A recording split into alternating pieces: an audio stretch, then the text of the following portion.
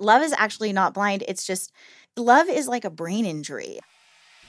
Hey everyone, and welcome to episode 14 of Good is in the Details. I am your host, Gwendolyn Dolsky, and we're kicking off 2020 talking about love. Now, what does it look like in the brain? What is the science behind it? I have just the guest. Check out this interview with Dr. Jenna Kravitz. She's at the UCLA Medical Center. She has been a regular guest on Dr. Drew's shows as an expert in neuropsychology, and you may have seen her on CNN and HLN. So, if you have any thoughts about this interview, please feel free to DM me on Instagram. You can tweet me at @gdolsky. Share the episode with a friend if you like it. And if you're really enjoying the show, please leave a review on iTunes. Here's the interview. Hey, welcome, Jenna. So nice to be here. Dr. Jenna, what is neuropsychology?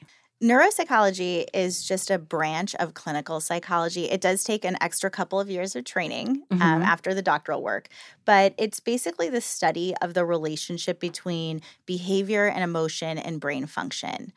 So it's really just looking at how the brain and the nervous system affect our behavior and our resulting emotions. Yeah. What before we dive into our topic, I'm curious, what drew you to neuropsychology?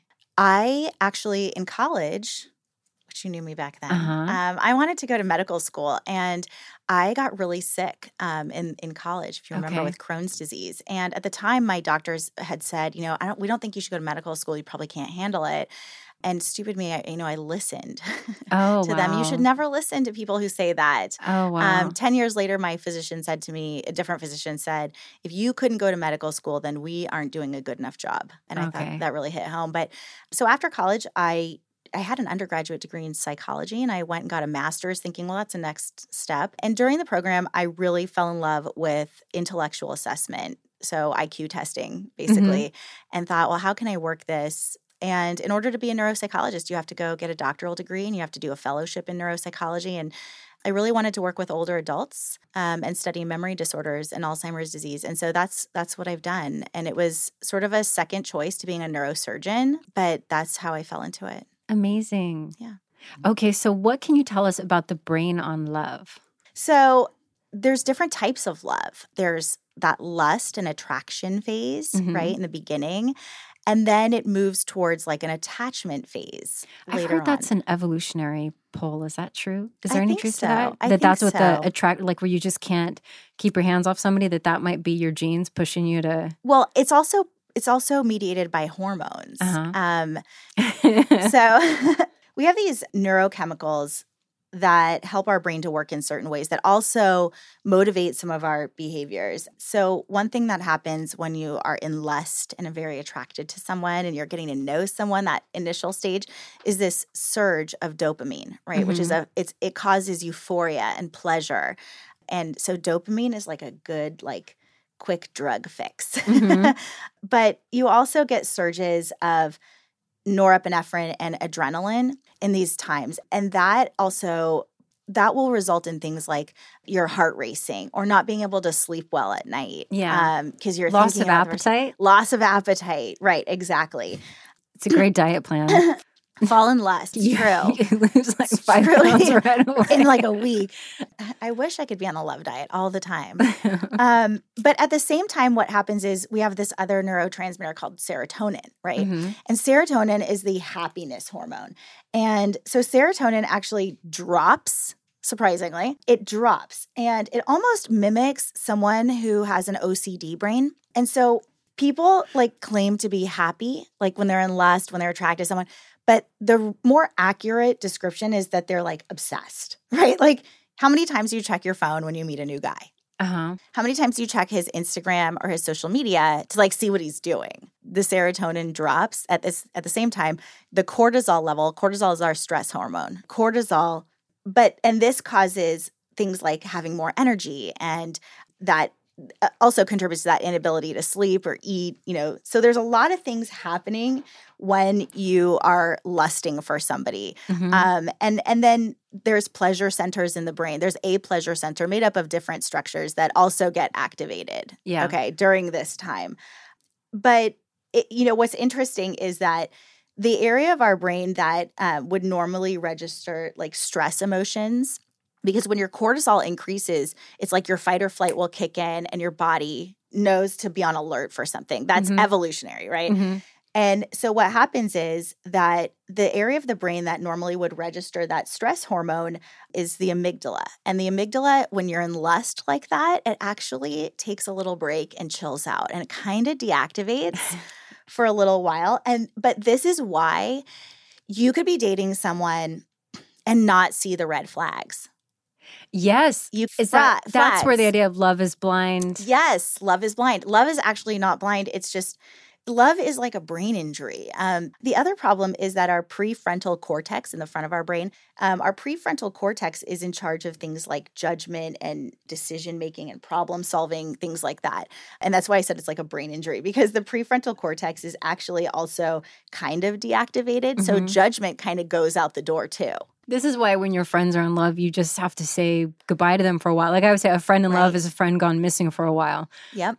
And they don't. And like most times friends will see that maybe the partner isn't the best choice, or they'll see the things that are wrong. And they'll be like, have you ever noticed that so-and-so does this or that? And you're like, no, he's great. Yeah. He's so great. I know. It's like he likes movies. I like movies. We're perfect for each other. The other thing that happens is that our cognition, so cognition, right, is all of our mental functions, attention, memory, executive functions, language functions, visual, spatial functions, everything. When you're in that first initial phase of love, everything gets foggy. Like you can't even concentrate, right? Because you just think of that person all day, because that surges the dopamine. You feel like euphoric when you even think of them, right? How long does this last? Well, it's different for different people and different relationships, but that's a good question. I don't know exactly, but I would say, probably the first year of relationships is like that. And then, you evolve into like more of an attachment sort of relationship. And our brains also change, the chemicals change as we move into that. So your brain starts to become more tolerant of the extra neurochemicals, right? And so you build up this tolerance. And then what happens is you end up feeling like more of a sense of security and stable in this relationship. Like, okay, the person's not going anywhere. Your well-being is taken care of.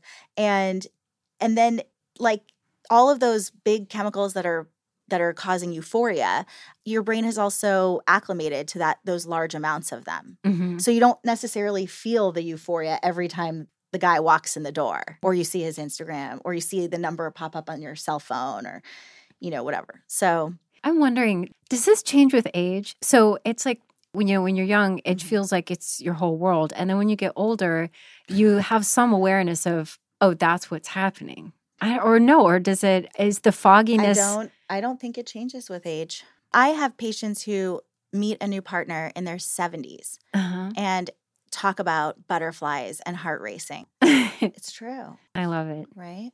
That's the thing about working with older adults. They're so lovely, but they experience the same things we do. But the hits are, one thing about older adults in love is the heartbreaking part when someone dies, right, in the partnership. And there's actually a condition, it's a type of cardiomyopathy that can happen when you have a couple who maybe they've been married 50 years, right? And one person in the dyad passes away. Oftentimes, what you'll see is someone will start complaining of other physical symptoms, reasonably so. And they have this type of cardiomyopathy, and I can't even pronounce the name of it. But essentially what doctors call it is a case of real heartbreak, and it can be fatal. So what you see sometimes is when a couple has been together for so long, when one person dies, the other person will usually die within a year or two. Is it the same for men and women? Of a broken heart. Yeah. I thought, for some reason, I thought that heart problem, men had a harder time than women.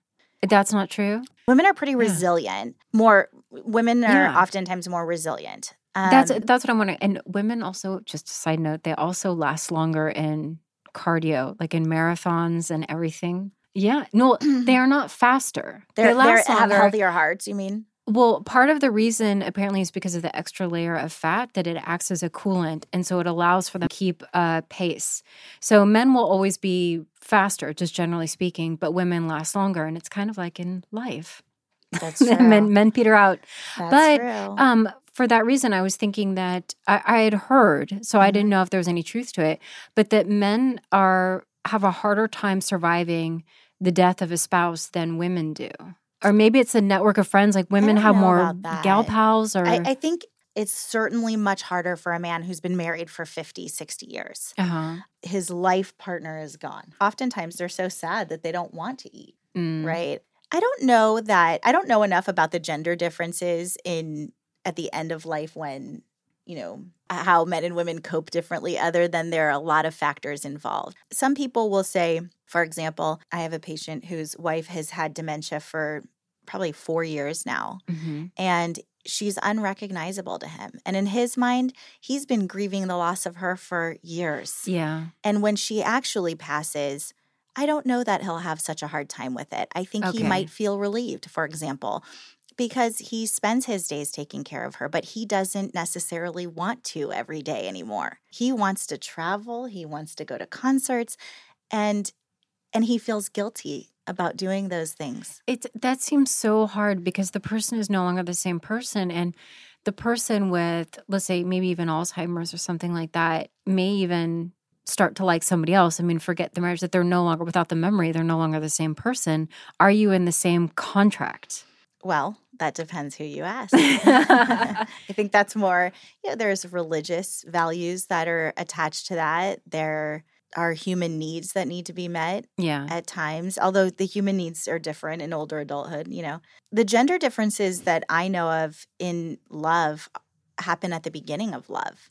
Okay. And so, for example, yes, men's testosterone tends to decrease while women's testosterone levels increase in a lust relationship in that beginning phase. Maybe that's why women are so like, I want to touch you all the time. I want to, they're very motivated for the end game. Whereas the men with the testosterone lowering, actually, it helps them to not look around as much, right? They have one person.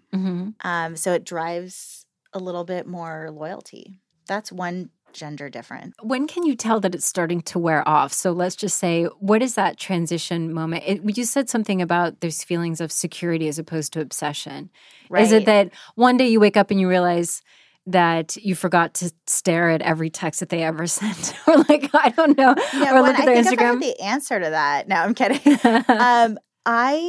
I don't know that there's a moment. I think, relationships evolve. And the more you have a partner who makes you feel secure and safe in the relationship, those moments are important in calming your own anxiety about, is this too good to be true? Is he going to go away? And I think when your partner does a good job of that is when you really start to feel like, okay, I'm safe here. Okay. Yeah. And to be honest, I was married for a long time, right?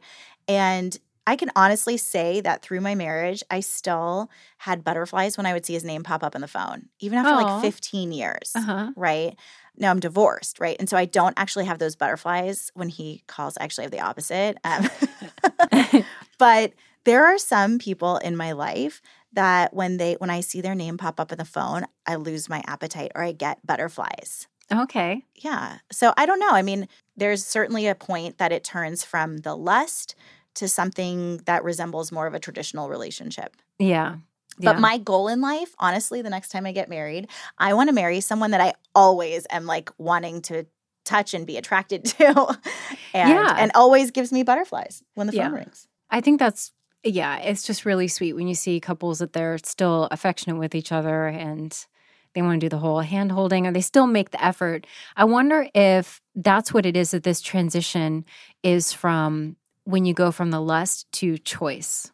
Like you wake up every day and you're not driven by a brain fog. You're driven by, you look at that person and you say, I am deciding to be with you. Sure. And that's what marriage is, though. Marriage like you snore and fart in your sleep and I continue to be here. Yeah. Every day you wake up and choose to be married to someone. And you know what? The thing about it is we live in a country where you can choose one day not to be. Yeah. Like that's kind of liberating, but it's also makes that choice to stay in that relationship even more powerful, is that you have the option to leave. I think that is what happens when people say that the person just wasn't paying or they were taken for granted, is that they have taken for granted the fact that that is a choice to be there and they don't have to. Yeah. I think, she's nodding. I'm getting approval from Dr. Jenna. Well, I've been through it, and that's a whole other podcast, okay? The demise of my marriage. But no, gender differences, a person in love is a person in love. There are differences in the levels of hormones that are activated. We all have the same brain structures. Mm-hmm. Most of us do. We process emotions the same way. So there aren't gender differences in that structurally. But I think what's maybe more interesting is how heartbreak affects us. Yeah. And, we were talking about this earlier, but let's get into it. There were different values. Well, no technology. Finances, I think, would be enough to keep somebody, but to keep a woman with a man. No, it went even before that, Gwen. Uh-huh. If you think about when women were gatherers and men were hunters, this was a partnership that worked for survival, right? There's a really great podcast, or it's actually an Audible, so it was a lecture, and it's called In Sync with the Opposite Sex by Alison Armstrong. You guys have to listen to this. Noted. It is so good. And she talks about gender differences all the way back to when men are hunters, women are gatherers, and they relied on each other for survival. Mm-hmm. And so we're coming from that, right? But there's different values 100 years ago. I mean, I saw this really beautiful quote from an older adult who said something, and don't quote me exactly, but it was something like, the reason that people stayed married back then, as opposed to now, is that when something was broken, we fixed it. We didn't throw it away and get a new one. It really spoke to me because as somebody who's 40 and single, right, what I came to realize pretty quickly is that I could be the juiciest peach in the whole tree, and all my guy had to do was turn on his phone and open up a dating app, and there were like thousands of other juicy peaches ready to go, right? It's just available. And it wasn't available like that. People had different values back then. So, and now we have, we had feminism happened, and I mean, there's so many things that have happened since then. So I think those are all contributors as to why the older adults we know tend to stay married, and the younger people that we know are more forthcoming with divorce. Yeah. I mean, when I think about this idea of economic survival, maybe that's what it is that if a woman doesn't have as many financial options, I mean, hell, just in LA County, how hard is it to just have a 1-bedroom on a pay, or you can imagine somebody staying in a relationship. And so I think that what happened, maybe this is partly with feminism, but when you have more women in the workforce and getting paid more, then that offers them the opportunity. Also, they're around more men. They see that there's more out there. They have more. You gave me a look. What does that look for? Men are more likely to cheat with women that work for them, that can enhance their career, like their assistants, or the people who enhance their career, who can drive more income. So then is that the myth that women sleep their way up to the top? Is it actually the opposite, that men are doing that to? Well, men are they're around these women every day, and they see that these women enhance their careers and ultimately their status. And men, the number one place to be reeled into an affair or something sticky like that is in the workplace for men. But yeah, I mean, the opposite would be for women, that women can sleep their way to the top, or, But then it's also difficult because there can be genuine relationships that happen in the workplace, and that it doesn't necessarily have to be this aim for some kind of economic gain. Or when there's a role change. So, for example, you have an affair with your assistant, and then your assistant becomes your wife, and she's not your assistant at work anymore. Now she's just, she's a housewife. Her role has changed. She's not enhancing your career, your status, and now she have the value. So let's dig into heartbreak news. What goes on when there is a breakup? In the brain? Yes. So a lot of things happen in the brain when there's a breakup. I know it's actually quite complex, but here's what I can tell you. There have been a number of studies that used imaging between MRI, fMRI, PET scans to see what happens in the brain when people are going through heartbreak or are heartbroken. And so what I can tell you is that the same areas are activated that cause emotional and physical pain. So emotional pain can actually feel physical, right? Because the area of the brain that's activated mediates pain, emotional, physical, right? And I think part of it depends on how it was done.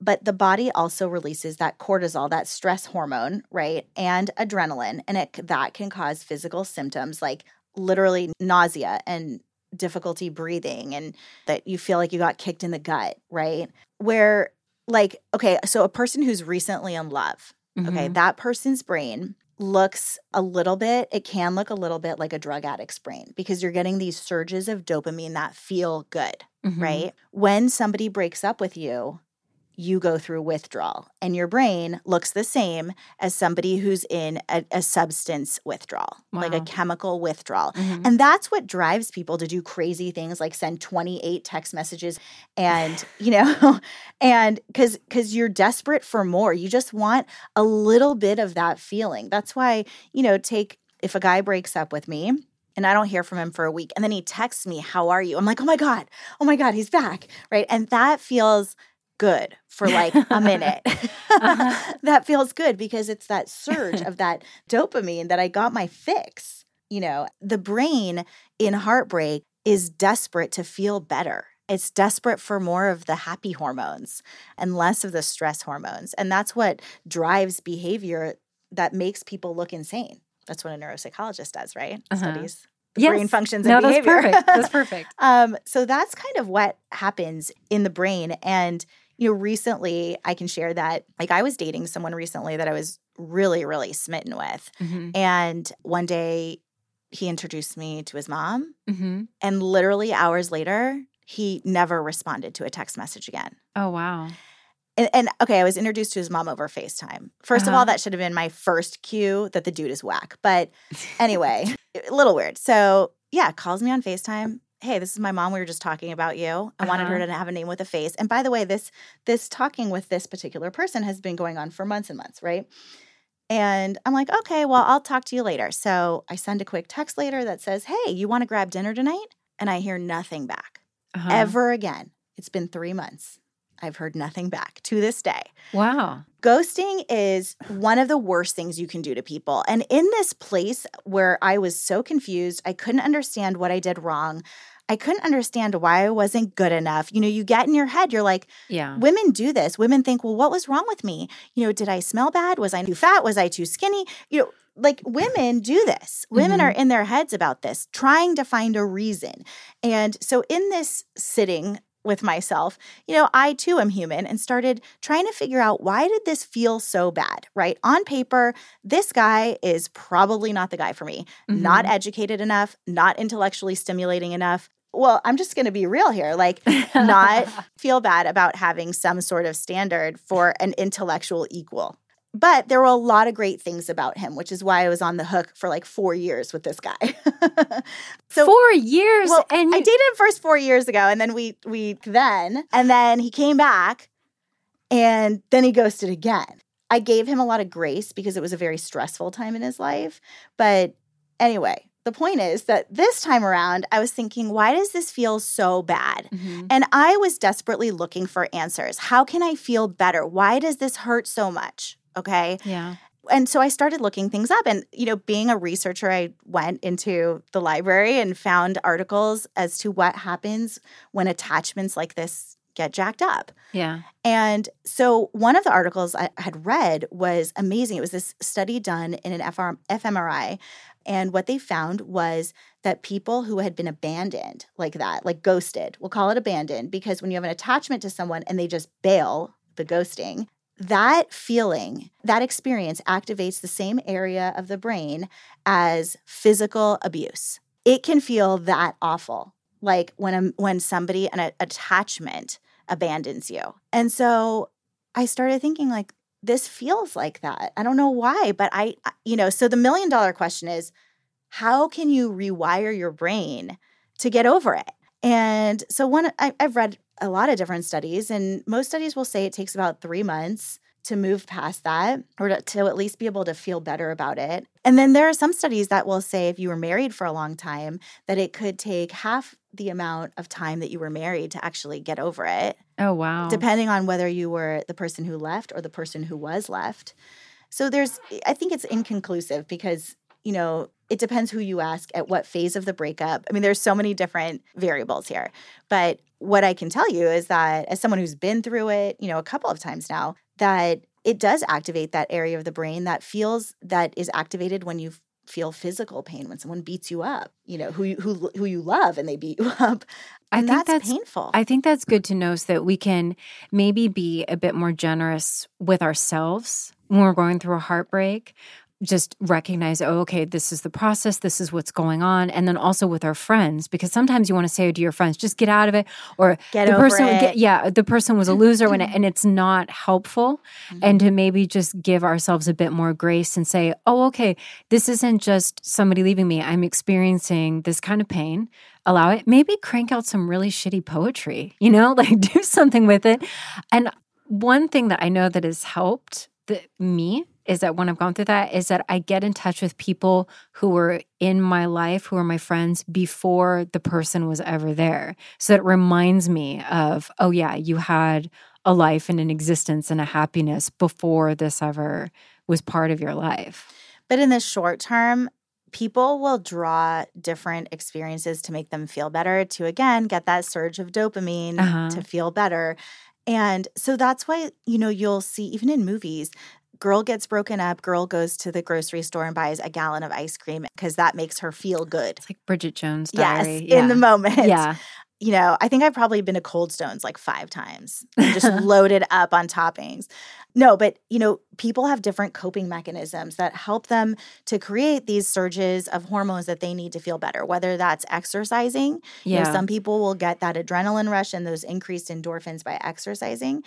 Some people will overeat because overeating tends to stimulate that pleasure hormone. Some people I have friends that like volunteer or whatever you have to do to feel good in the moment when you're going through that, you just have to do it. And if that means going back to friends who knew you way back when, then that works too. Mm-hmm. It's just you want to just self-care. You have to give yourself some grace that this is going on. But I think also what's important is I hope that if you're listening and you're somebody who's a ghoster, to understand really that there are some serious consequences neurologically and biologically when you abandon someone like that with no explanation, no warning, that it really can do a number on someone's self-esteem, but that really they could be experiencing this intense pain. Okay, so this is one of my questions because when I first heard of what ghosting was, and there was a part of me who was thinking, isn't that just what we did when we were young, when you just break up with somebody? Like, I didn't understand. No breakup. I did, yeah. I was just thinking, isn't that what you do? You just, when you're done, you're just not around the person. But I didn't understand what the big deal with ghosting was. But I guess it is the fact that you can see somebody constantly with all these social media avenues, and then all of a sudden they have cut off access to you, and how painful that would be. Because before social media, I mean, if you stopped dating someone, you didn't have to see them anymore. Right. I mean, hell, I moved. Like, you don't have to they are never on your mind. They're never in your presence. Unless you have kids with them. Yes. And I'm talking about when I was younger. Mm-hmm. Yeah. That it was just not as big of a deal. But ghosting is only because we have this technology now. So, okay, for anyone who's listening who is a ghoster, what is the alternative in saying, instead of saying, I will never, see you again, what is the best thing for somebody who wants to end something?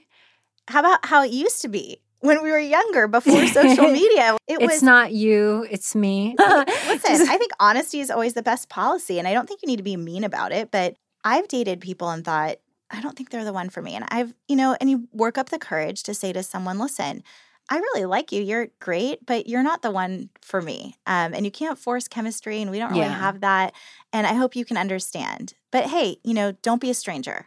Keep in touch. Yeah, and so that's great. So that person is also showing courage, and then they're also not injuring the other person. I mean, the other person their feelings might still be hurt. And rejected. They feel rejected. Yeah, but that feeling is not the same thing as the abandonment, abuse feeling Right. Right. Because at least there was someone who gave you some closure. Yeah. Like unfinished business is painful because you always think, well, what if? Yeah. What if he was going through something and he came back and he has an explanation, or what if this or what if that? And to be honest, most of these people that are doing the ghosting, it's not like they're gone forever because of social media. They'll still watch your Instagram stories, and they might even like or comment on your things. Yeah. And so I took the road of blocking and was like, no, if you want to treat me like that, then you don't get to have access to seeing my life. And it took me months to do it. It's not like I just was angry and did it. It was very purposeful. Like, you don't get to have access to my life because that's a privilege, and you don't deserve it because of how you treated me. Because a lot of these ghosting people will still like check up on you. I think, okay. Yeah, because I had heard on another podcast, I don't remember which one I was listening to, but it was something along the lines of, I think the topic had to do with dating and with ghosting. And there was this question of, why is it that an ex will look at Instagram stories? Does it mean anything? And the overwhelming response is, it means nothing. But what happens is, for the person who is missing that ex, it probably releases that bit of dopamine that you're saying, that it brings that back. Yep. And I think that your advice is perfect. If somebody has broken up with you, if they've been disrespectful, if they've said, I no longer want contact with you, then they should not have access to your Instagram. Cut them out. Yeah. There's no reason for them to be in your life anymore. And you're right, it is a privilege. If they've been rude at all, then just say, nope, you don't get to see this. Yeah. That's the route I took. But it doesn't happen overnight, because when you get rejected, when you feel rejected, you've been broken up with, you feel like something's wrong with you for a little while, right? And it took, I think right after I turned 40, I had this aha moment, and I was like, you know what? I deserve someone way better. Like, I deserve someone who would give me the courtesy of that conversation. Yeah. Like, and maybe I think I'm awesome because it's going to help me get through this. Maybe I'm not that awesome, but for right now, I think I'm awesome. And I deserve way better than that. And why does he get to see my life? That's not fair. And to be honest, I don't want to see pictures of him and his girlfriend.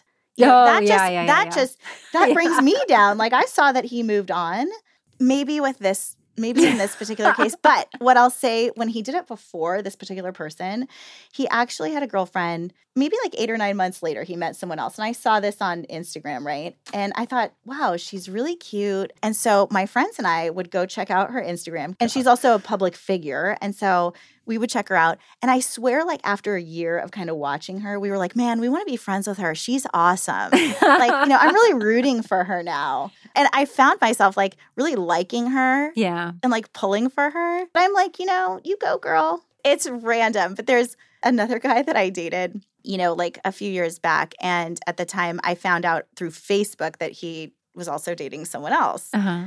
And so I started watching her Facebook, and you could tell the moment that he like ended things with her, right? Because all of a sudden there were all these inspirational quotes from like Pinterest being posted about how, love is shitty and like women will survive. And it's all of these quotes about like just love and men, and women tend to do that. They find a quote that they really connect with, and then they share it with their audience with no real explanation. So this girl posts, and I'm like, oh, he must have broken up with her. Well, then she goes on to be like a beach body coach and dyes her hair blonde, and she ran this marathon. And I was watching her journey after, thinking like, I'm so proud of you, girl. Like, you really came out of that. Breakup looks good on you. Like, good for you coming out of the storm and making yourself even better. I feel like that's how you know you're a good person. Like, I'm a good person. I'm not rooting for anyone to fail in life. No, yeah, it's true.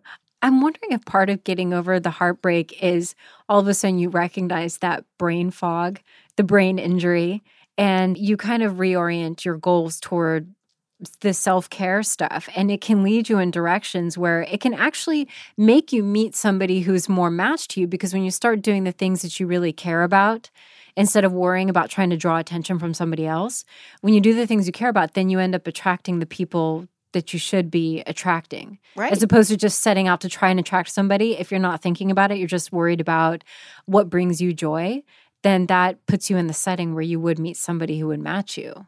If you're in the right mindset. And I think that's one of the myths about love, is that you can force yourself to fall out of love or in love with someone. or that you can control those emotions after a breakup. Yeah. Or, when I talk about self-care, I'm talking about do things that at the very least in the short term make you feel good. And they're not going to be long-term fixes, but they'll get those dopamine levels up a little bit. And maybe along the way you'll meet someone great, right? Yeah.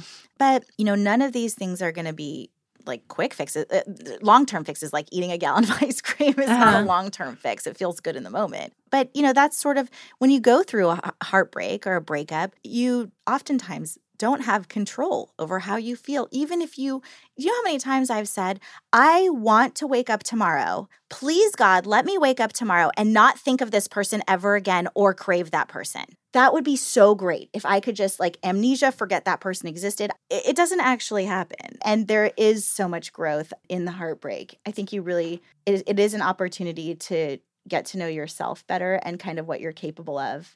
The lessons in retrospect are always really helpful, but during the storm, they suck. But once you know, like, listen, I went through a really painful divorce that I didn't choose. But I know that if I can survive that, I can survive anything. I mean, I survived that and learned how to be a single mom to 4-year-old twins and started a business and had a career with 4 legit jobs between all these hospitals and universities. And if I can survive that, I know that I can survive more, and oftentimes I have to draw on that. Or sometimes, you know what, I try to put things into perspective a lot, even for my kids. And my kids they're both involved in travel team sports, right? And sometimes my daughter will say that math test is going to be really hard. But you know what, I do hard things in the gym all the time, like with gymnastics. And I know I can do it because I do hard things all the time. Oh, good. And I like to tell my kids stories about our ancestry. Yeah. And so my grandparents were Holocaust survivors. And that's like the ultimate resilience, right? And you think, listen, I came from a long line of people who got through hard and did it gracefully. So if I know anything about myself, it is that like this dickhead may have ghosted me and broken my heart, but I am resilient because I come from a family of people who survived the worst conditions. And if they can survive that, I can definitely survive this. Yeah. Like, let's put it into perspective. What happens when you said something about attraction, when you just see somebody and it just clicks. So I know that we have an idea about what's going on with lust and everything, but is there such a thing as seeing somebody across the room and locking eyes with them and all of a sudden, oh my goodness, or I don't know, or how I want to believe how that. does attraction even happen? It hasn't happened to me. But I want to believe that. Yeah, there's, this also gets into spirituality. Was it meant to be? I mean, I don't think there's anything you can control about attraction. Well, I know for me, when I'm attracted to somebody, I haven't said, there's no rational part of my brain that has said, you will be attracted to this person. It happens. That's right. You're just struck by it. Yes. And, and then what you do with that after, I mean, that's a different story. But that attraction itself, I don't know if there's any rhyme or reason to it. There's not, other than the attraction stimulates certain neurochemicals, like what we talked about in the beginning. And those neurochemicals will drive behavior in a certain way. At the movie 50 Shades of Grey. Oh, God. Right. It was a long time ago. But, I read the books before, right? And I really liked them. That's a whole other there's a whole other reason why. They weren't necessarily well written, but the story was women want to feel desired. Yes. And adored, okay? And that man did a great job of making this woman feel desired. That's what every woman wants. That's why those books were popular. Well, that's what one of my friends was saying, was that one of the reasons, let's say when it comes to sex work, why you have much more of a clientele of men, of female sex workers for men, as opposed to women getting male sex workers. Right. And the reason is because men don't need that, have to feel desired, but what women are looking for, or that's what makes the thing attractive, is to feel desired. And that's why a male sex worker doesn't really work for women. No, but it's true. But like the 50 Shades of Grey thing, like you have to think he sees this woman, right? And he feels this instant locking eyes. There's something about her. It drives his behavior to go to where she lives, to the store she works at, and she's to follow terribly plain. her around. And she's very plain, and you don't understand it. But like his behavior is not normal for him. Yeah. right? And he's driven by these neurochemicals that are driving that behavior, making him do things he never does, like negotiate on his own contract. Let me ask you this. This would bring it up into something that's been in the news over the last year, and this discussion about, like, let's say sexual harassment, and this question about how men behave toward women. What do you think about that when there's talks about, well, like, yeah, that's the way that men are, or boys will be boys? What is going on in your mind when you see that as a neuropsychologist, as opposed to, let's say, cultural training? What's happening there?